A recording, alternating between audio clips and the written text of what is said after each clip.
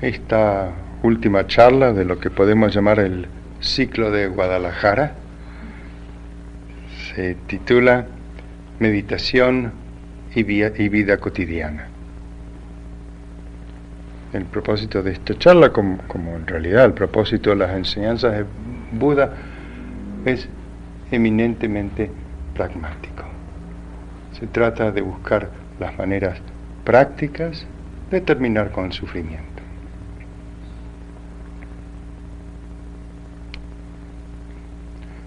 En este par de días que hemos estado juntos, seguramente ustedes han podido descubrir, aunque fuera por momentos, como se comentaba ayer,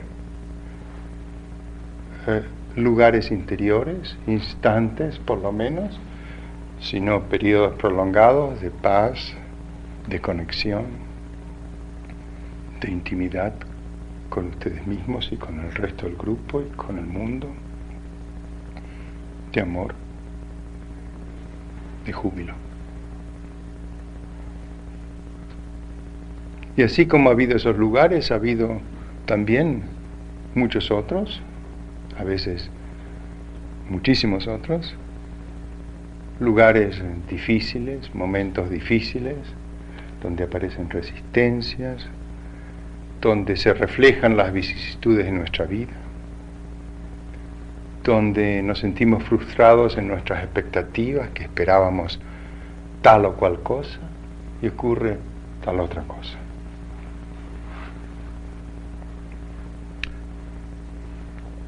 En el juego del yo, el proyecto del yo, como lo llamaba el viernes, existe la tendencia a aferrarnos, a tratar de retener o recrear aún esas experiencias que podemos llamar, entre comillas, buenas, y de rechazar las experiencias que también, entre comillas, llamamos malas. Hacer eso es caer nuevamente en la trampa del yo. Se trata de llegar a un punto en que podemos aceptar lo que pasa. Eso sí, hay que hacer distinciones, pero las distinciones son entre lo auténtico y lo falso. Las distinciones son entre lo real y lo simulado, entre nuestro rostro y la máscara que podemos adoptar. Creo que Yolanda habló un poquito de eso ayer y me quedó la imagen, muy buena imagen, las máscaras. Claro, eso sí, eso no nos sirve para nada. Pero lo que realmente ocurre, eso tenemos que abrazarlo, aceptarlo, incorporarlo. Es lo que ocurre. Es donde estamos en este momento. Si descartamos las dificultades, si negamos las dificultades, entonces desperdiciamos una riquísima oportunidad de aprender de ellas. De aprender quiénes somos en este momento. Como decía yo esta mañana, con las instrucciones, de reconocer la cárcel, si hay cárcel. Reconocer la cárcel. A veces estas cárceles, dicho sea de paso, apenas tienen dos paredes, pero nos sentimos tan encerrados, porque nos hemos quedado en un rinconcito de la cárcel, empujando contra esa pared. No, estoy encerrado, y no nos damos vuelta a mirar que hay dos paredes que faltan, por ejemplo. Tenemos que reconocer dónde estamos, las paredes y las no paredes.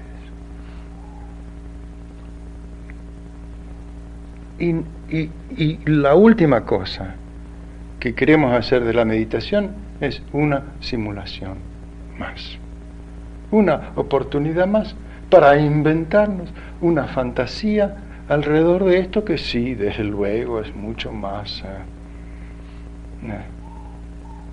políticamente correcto, como dicen en inglés, no sé cómo dicen acá.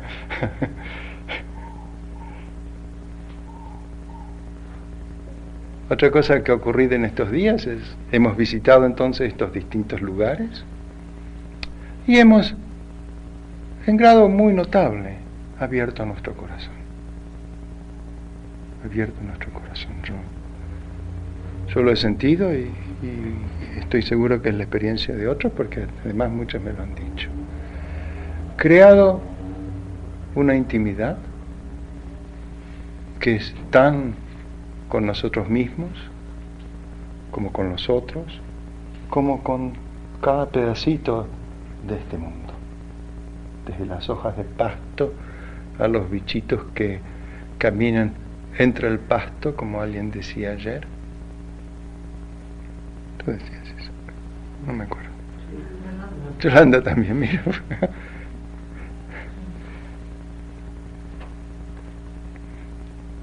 Bien, eso es lo que ha ocurrido.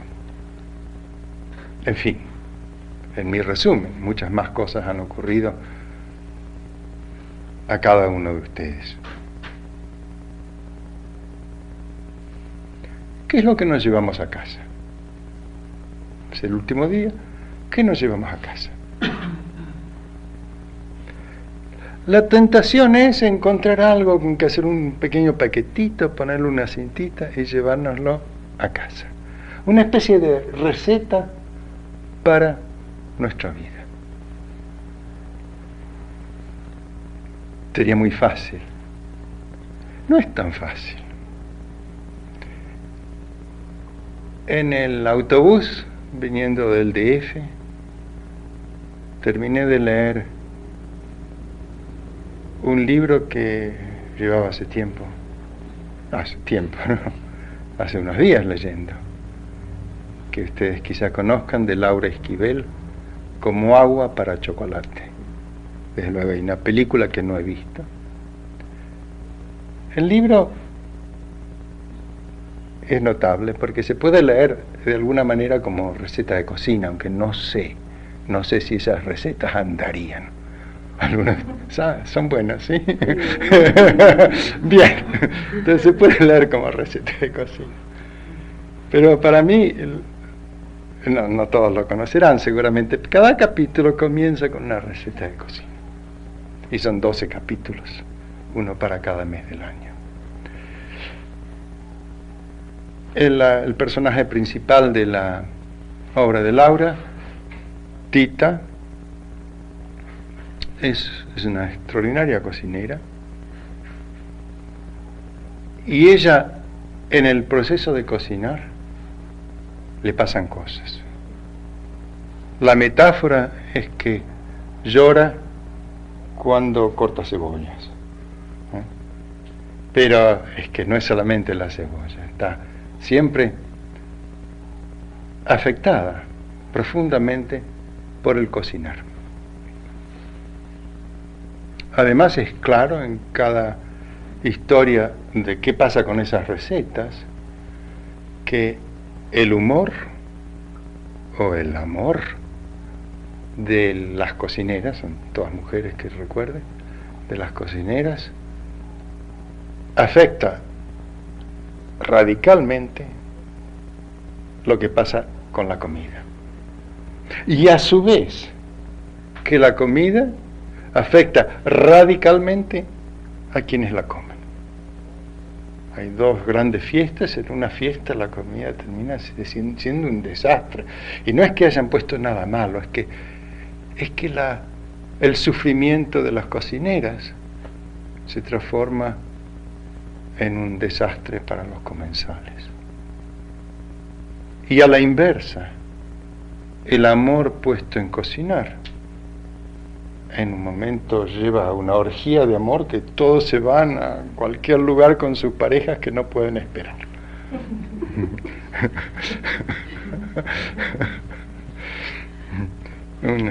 Una comida verdaderamente afrodisíaca, pero no por lo que pusieron, sino por lo que estaba pasando.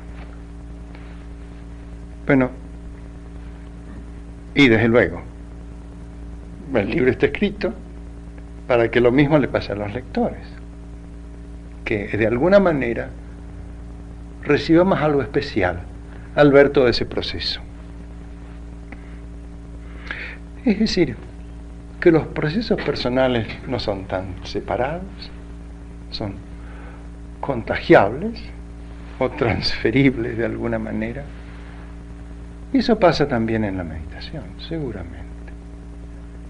Lo que ha ocurrido acá es un acontecimiento, un evento único, como cada pequeña cosa que pasa en la vida nuestra es un acontecimiento único. A veces podemos abrirnos a lo que pasa, a veces no. Entonces, eso es básicamente lo que llevamos a casa. Aquello que nos ha pasado a nosotros, aquello que nos ha transformado.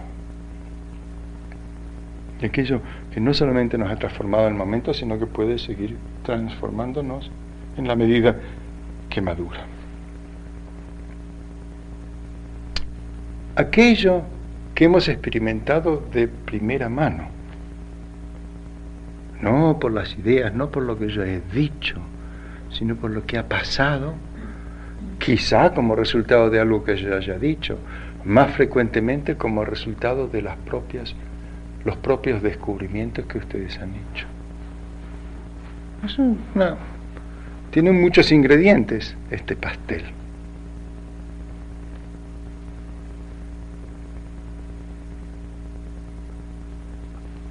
Estos cambios,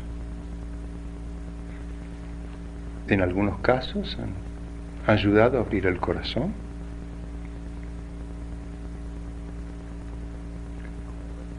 En otros casos, por lo menos, han creado una pausa, un hiato en ese sentido de separación que solemos tener. Porque la verdad es que a menudo, muy frecuentemente, si no siempre, andamos como sintiéndonos separados del mundo, de otros,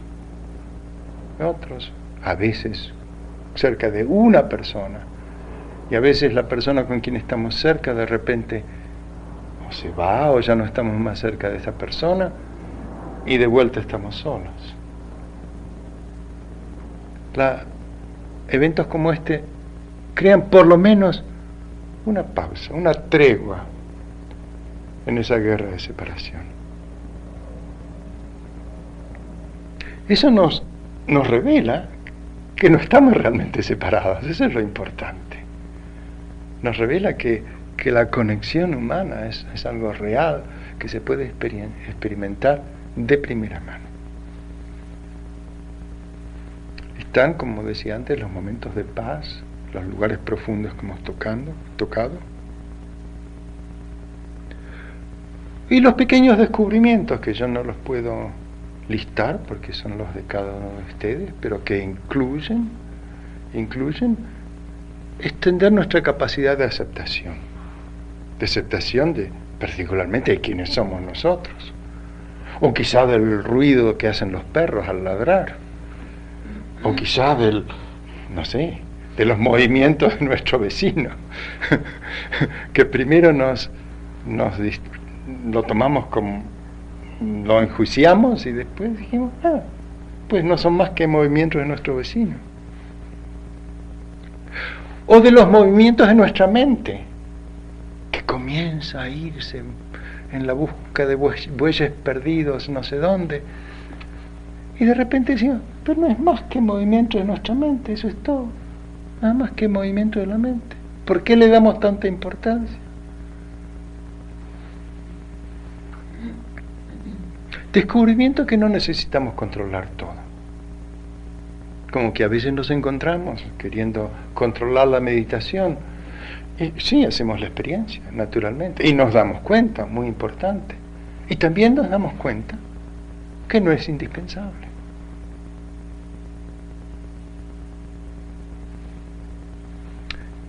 Explorar sobre todo el estar presente. Estar aquí y ahora. ¿Qué es eso? ¿Cómo se vive eso de estar aquí, de estar presente? Descubrimos que es difícil, sin ninguna duda es difícil. A veces mucho más difícil que otras. Y también descubrimos la recompensa, la paz que viene con simplemente eso. aunque sea por instantes. En fin, esta es la lista de las cosas que se me ocurre que pueden haber ustedes visto, que son parte de las cosas que se ven.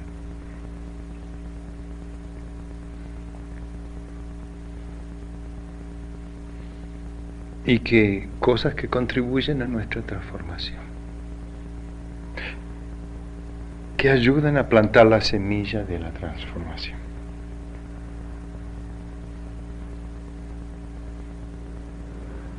¿Cómo mantenemos esto? ¿Cómo cultivamos, mantenemos vivos estos descubrimientos? Bueno, no siempre es fácil, desde luego.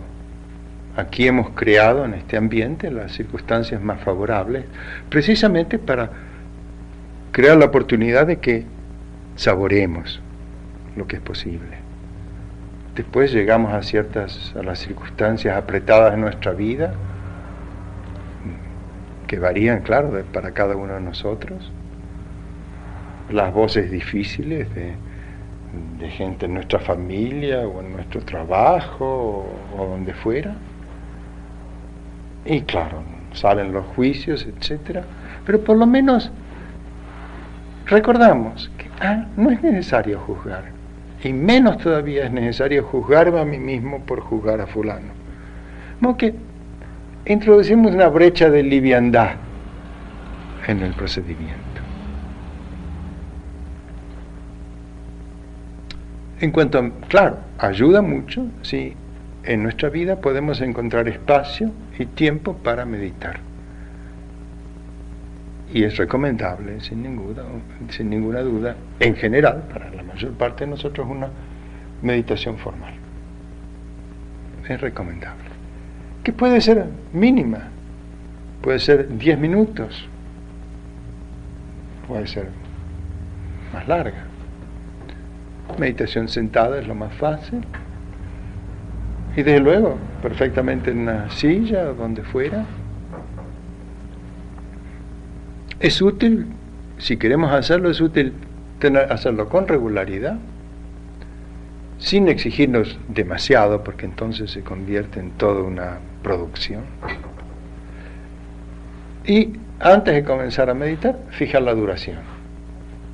Porque de lo contrario nos pasamos todo el tiempo de la meditación, pensamos, ¿paro ahora o no paro ahora?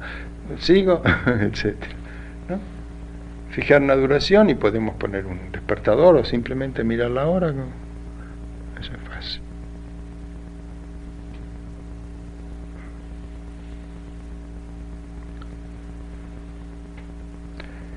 Pero, claro, está todo el resto de nuestra vida. ¿Qué hacemos con el resto de nuestra vida? Si vamos a separar un rinconcito de nuestra casa para meditar, y vamos a meditar ahí y después creemos que hemos descargado ya nuestras responsabilidades con nosotros mismos, es un gran error. Lo importante es que en la práctica pueda encontrar oportunidad de juntarse con la vida, de teñir de alguna manera, dar color a nuestra vida.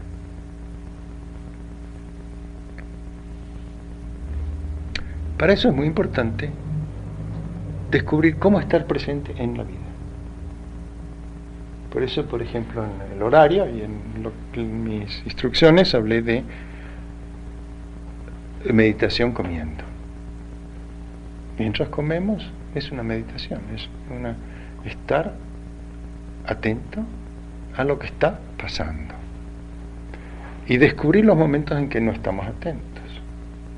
Es común, y yo lo conozco muy bien, estar comiendo, poner un bocado en la boca y sin saborearlo ya, estar totalmente ocupado y preocupado con cómo cargar la cuchara o el tenedor con el próximo bocado. Si toda la atención está en el próximo bocado, no en lo que está pasando. Es parte de cómo la vida nos ha educado. Es parte de la cultura de donde venimos. Rápido. Comida rápida, y no prestarle atención. En los monasterios, en Tailandia por lo menos, claro, todo eso, se presta mucha atención a todos los eventos de la vida de uno y transformarlos en eventos meditativos, y hay instrucciones especiales para meditar defecando. Pues claro, ¿por qué no? ¿Por qué no? Desde luego, meditar caminando. Desde luego, sin ninguna duda, meditar, es decir, estar presente, besando. Me acuerdo de una caricatura, y te mira a ti como que es tu especialidad. Me acuerdo de una caricatura en una revista americana de New Yorker, que creo que es una caricatura estereotípica. Un hombre besando a una mujer, y mientras mirando el reloj, ¿no?, en su mano. Bueno, afortunadamente eso no es parte de nuestra cultura.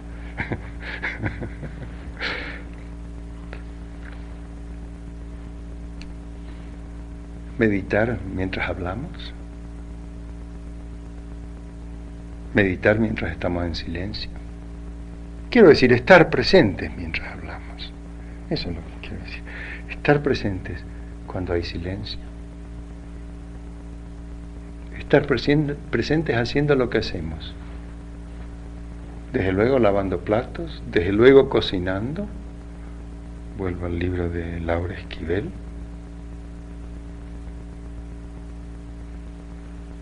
Desde luego, indudablemente, eso casi va sin necesidad de decirlo, componiendo música.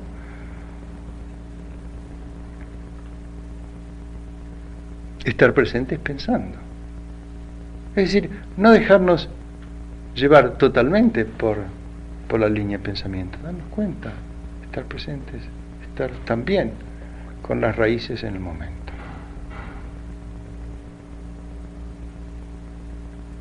En cada caso, estar entonces presentes con atención cabal y también darnos cuenta claramente lo más pronto posible cuando no estamos presentes. ¿Y qué diferencia le hace? Porque hay veces que no estamos presentes. Hay veces que besamos y no estamos presentes. Hay veces que hablamos y no estamos presentes. Que estamos pensando en otra cosa. Y además, en cualquier actividad, estar alerta al momento en que el yo se apropia de la situación. Estar alerta al momento en que de hacer lo que estamos haciendo se transforma. ¡Ay, qué bien que lo hago! Y eso se aplica mucho a la meditación, por ejemplo. Para la meditación estamos presentes, pero el yo le encanta aprovecharse de cualquier cosa que pueda. Entonces viene, y trata de acapararse la gloria de eso que no, donde la gloria no cabe. Es simplemente hacer lo que estamos haciendo. Pero es importante notarlo. Es importante cuando el yo se rigidiza alrededor de una situación. Que ocurre también en los momentos que decimos, yo soy así, como si yo fuera una cosa, una entidad permanente y no cambiable. Yo soy así. Eso es como soy yo. O cuando nos ofrecen, como alguien muy gentilmente me ofreció chocolate hace un rato y yo acepté, y como decirme, a mí me gusta el chocolate. Digamos, crear el mí inmediatamente. Está bien, puede ser verdad, pero no siempre es verdad. Muchos de estos gustos son fabricaciones. Lo vemos en los niñitos. Se inventan más que nada arbitrariamente lo que les gusta y lo que no les gusta. Porque así se definen. Se definen diferentes de los padres. Y lógico, un niñito necesita hacer eso. A veces seguimos haciendo ese tipo de cosas en exceso, como adultos.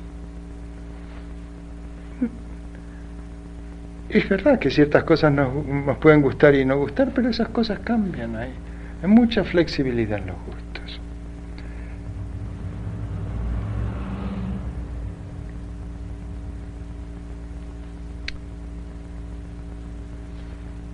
Hacer la vida diaria, y todas estas son sugestiones, ¿no? Yo dije que no iba a dar recetas, no son recetas, son cosas que yo menciono y ustedes ven si se aplican o no se aplican, si son útiles o no son útiles.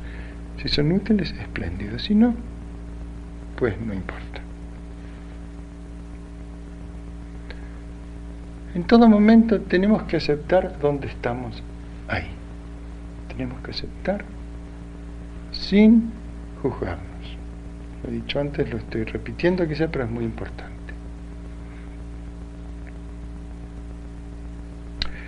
Es el ejercicio que tenemos que hacer con otros, por ejemplo, con un niño. Si viene un niño en cierto estado, nervioso, llorón, lo que fuera, lo peor que podemos hacer es reaccionar dentro nuestro con un juicio.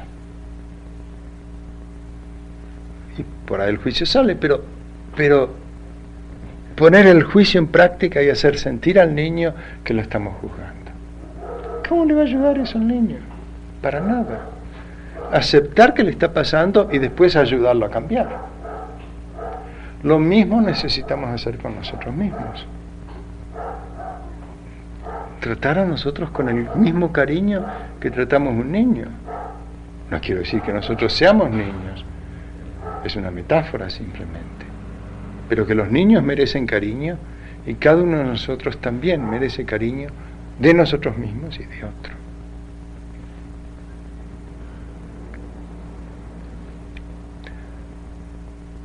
Hay cosas que podemos cambiar, pero también hay que reconocer los límites de nuestro control. Muchas veces, en nuestro frenesí por controlar las cosas, estamos tratando de controlar cosas en que no podemos influir para nada. Como pongámosle el ladrido a este perro ahora. Supónganse que me moleste. Y que yo dentro cree toda una neurosis alrededor del ladrido del perro. ¿Cómo si yo pudiera hacer algo, sabes? En los parques de diversión en Estados Unidos y también en Buenos Aires, no sé si aquí, en México, porque no he visto ninguno. En los juegos de niños suele haber, ustedes ven que tengo una cantidad de nietos, entonces voy a parques de diversiones con frecuencia. Hay unos círculos o óvalos, más bien dicho, con rieles, donde van pequeños autitos. Y los niños se ponen detrás del volante de los autitos y el autito sale y da la vuelta. Y fíjense, ustedes van a ver que los niños dan vuelta el volante con todo cuidado. No todos, pero muchos niños, siguiendo la curva del riel y después lo enderezan de vuelta. Como juegan a la ilusión de controlar el auto, que el papá, claro, controla en el auto grande, ellos están controlando el auto chico. Muchas veces en nuestra obsesión por controlar las cosas no hacemos más que eso. Vernos entonces, ver cuando eso pasa, conocernos, no juzgarnos, conocernos. Y con los sentimientos y emociones es muy, muy importante dejarlos venir, dejarlos ir.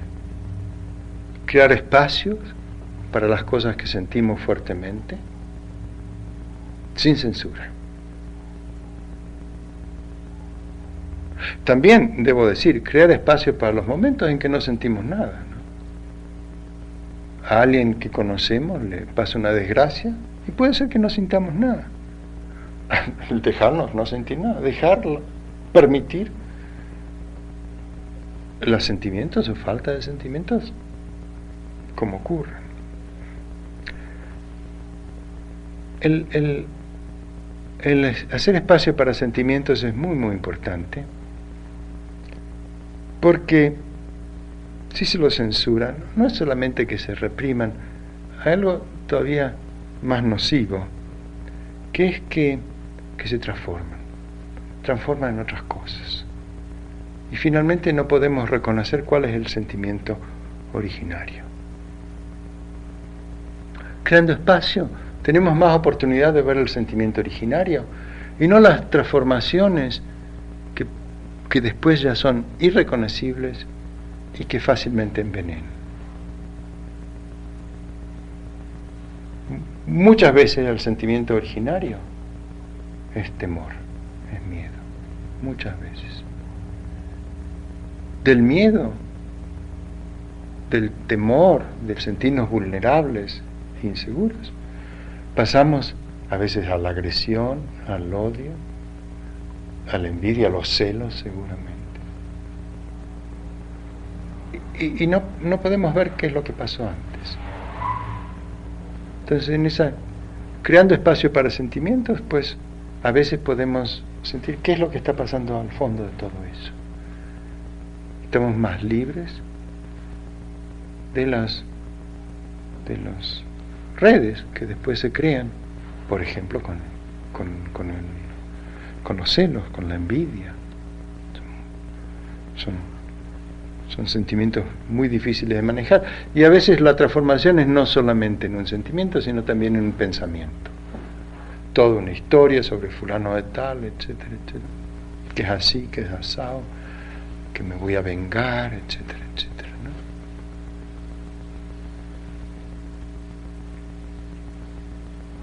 ¿no? Otras veces el sentimiento primario es soledad, separación. Reconocer eso, ya está.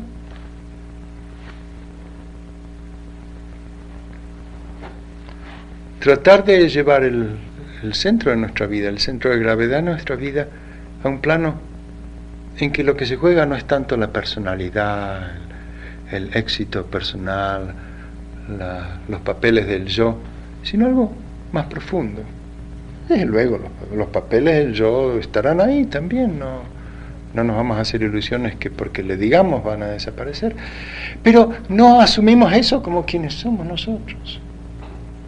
Descubrimos, porque hemos descubierto otros lugares en días como estos, o en otras ocasiones en la vida, descubrimos que hay otras maneras de estar en el mundo, otras maneras de conectarnos con el mundo, que no dependen de todos esos juegos.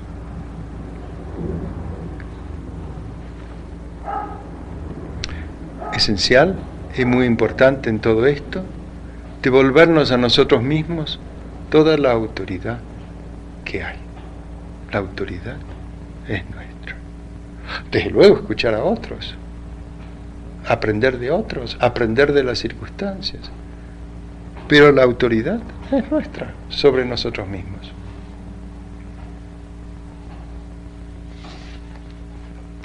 Y jamás poner en duda nuestro derecho innato a la felicidad y a la libertad.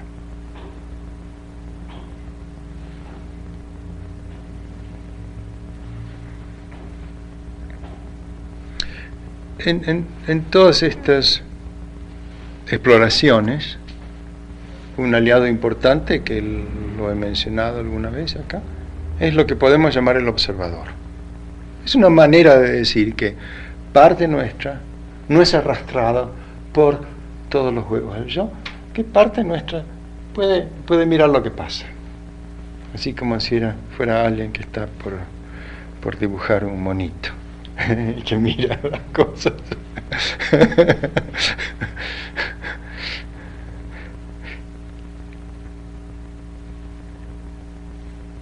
Y por darle un nombre, alguna vez creo haberlo llamado el observador.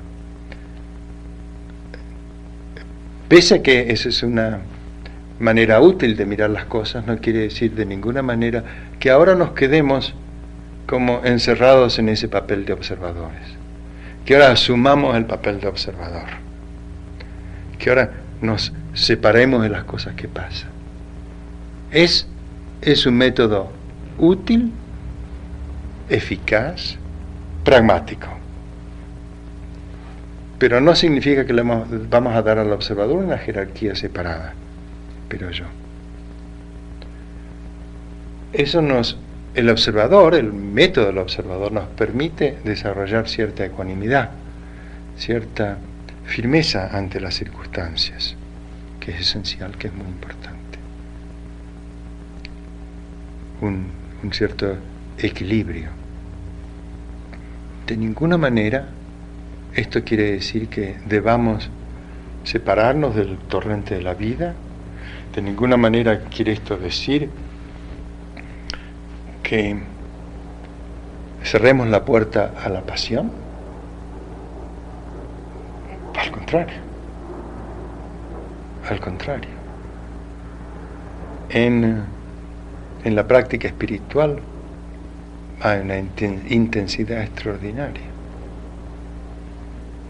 que se experimenta, por ejemplo, en los momentos de júbilo, cuando uno está meditando muy profundamente, que ocurren, que a mí me han ocurrido, que se puede leer si uno lee las epístolas de San Juan de la Cruz, por ejemplo. No es budista, por cierto, pero está hablando de las mismas cosas que cualquier budista.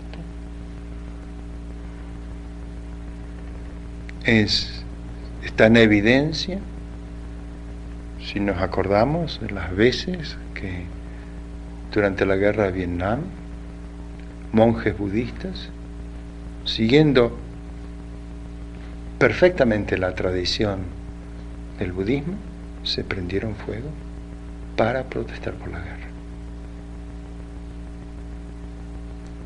Eso es pasión y también es ecuanimidad. Y también es una ecuanimidad difícil de entender, pero profunda. Es decir, pese a la caricatura de la práctica del monje como alguien frío, totalmente desligado, no hay tal. Lo que hay sí es una firmeza, un saber lo que uno hace y hacerlo, saber lo que uno quiere y seguirlo, una consecuencia, una unidad mental y física.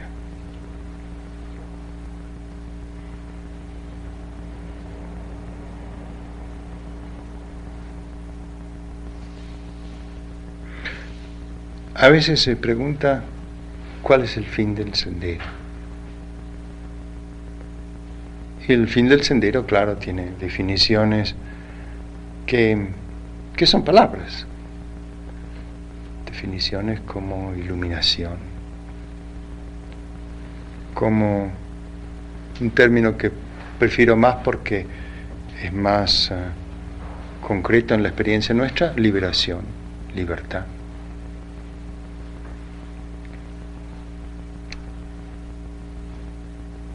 La libertad, la liberación, no es algo exótico, inalcanzable de los libros, al contrario, es algo que no solo está al alcance de la mano, sino que ya tenemos en nosotros mismos, que lo único que tenemos que hacer es reconocer. No es algo que tenemos que fabricar, imaginar, es algo que es accesible, sin la menor duda. En términos budistas se puede llamar el Buda interior, aquella parte de nuestro ser que está despierto ya, pero que no tiene oportunidad de expresarse. Sin embargo, ciertas experiencias que nos sorprenden mucho, nos muestran que tenemos ya esa capacidad. Lo que tenemos que hacer es crear espacio para que esa capacidad se exprese. En la medida que creemos el espacio, esta capacidad se comienza a expresar.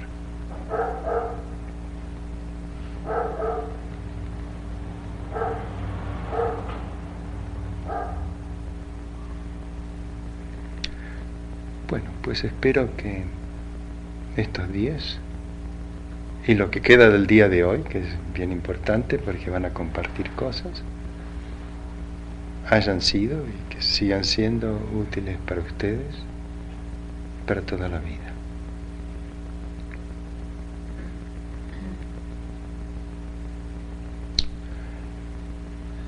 que todos los seres dejen de poner obstáculos a su propia transformación.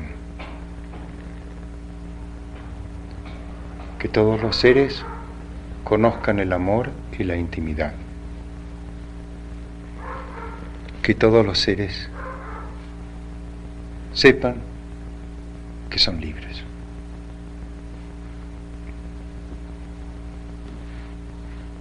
Reflexionemos por unos minutos sentados.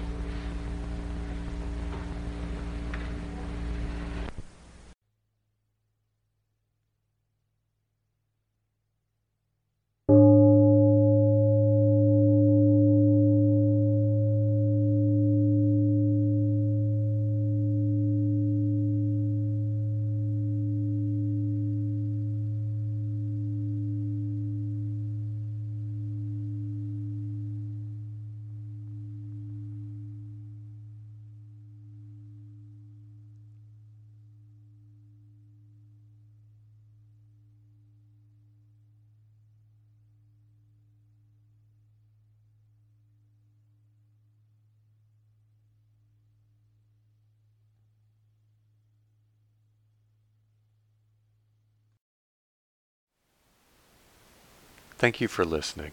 To learn how you can support the teachers and Dharma Seed, please visit dharmaseed.org/donate.